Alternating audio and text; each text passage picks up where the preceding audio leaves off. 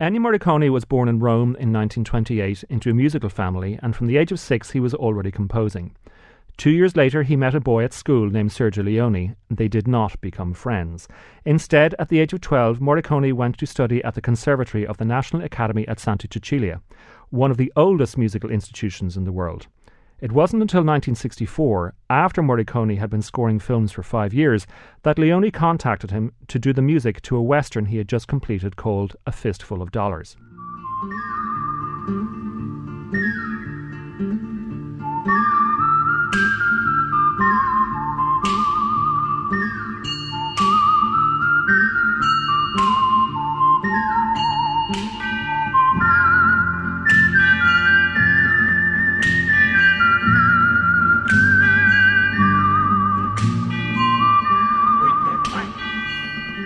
But you won't find Morricone's name on the credits. It's Dan Savio. That's because to this day, Morricone considers it his worst score.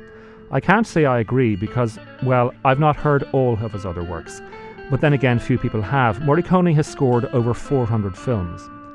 Anyway, Morricone may have disliked the score, but Leone loved it and asked him to contribute to what turned out to be the Dollars trilogy.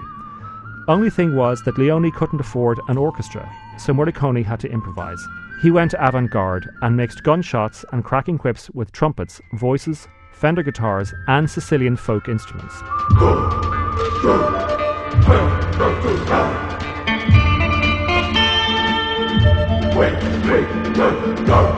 That's for A Few Dollars More from 1965.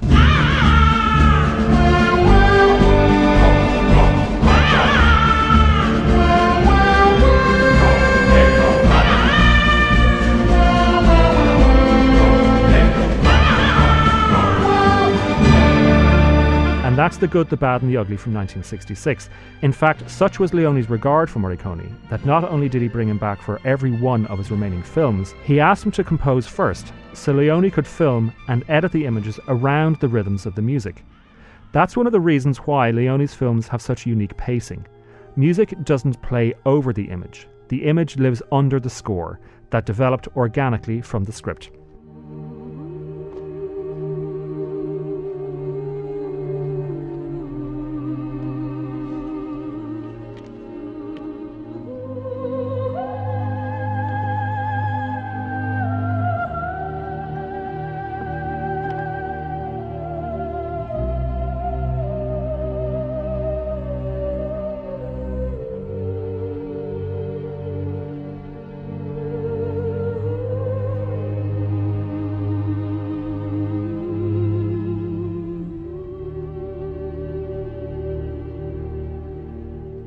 Film is such a time-consuming industry that a composer will compose the music and have it arranged by someone else.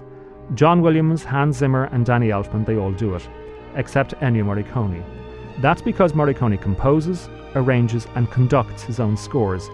He says he got this from his training at Santa Cecilia because in the history of music, composition is instrumentation. Obviously, Morricone is most closely identified with the Western. That genre accounts for less than 10% of his output.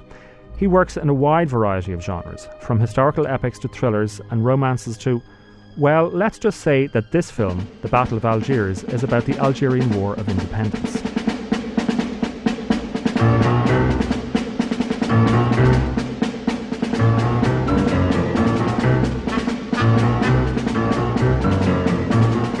I mentioned the Battle of Algiers a while ago when talking about Hollywood's reaction to 9/11.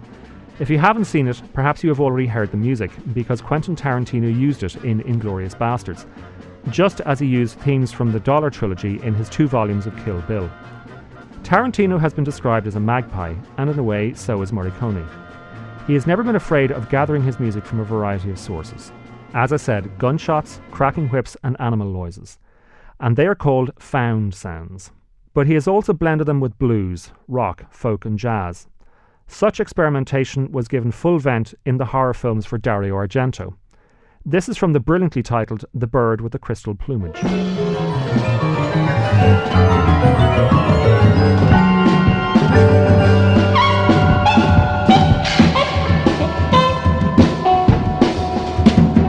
An acquired taste perhaps, but it shows his great diversity. I could go on and list some of the other great directors with whom he has worked: Bertolucci, Godard, Pasolini, Terrence Malick. Or I could list more of the movies.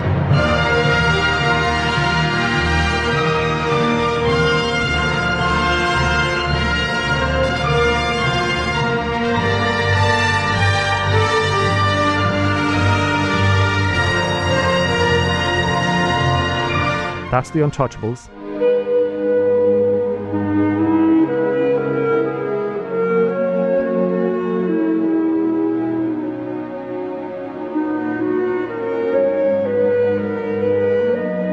And that's Cinema Paradiso. But today, on his birthday, it's best just to bathe in the intricacies of it all. This final theme may seem classical, but that is only because Morricone has redefined our understanding of music. Here you have found sounds, symphonic romanticism, choral authenticity, indigenous South American instruments, all fused together in a score he says is his finest achievement.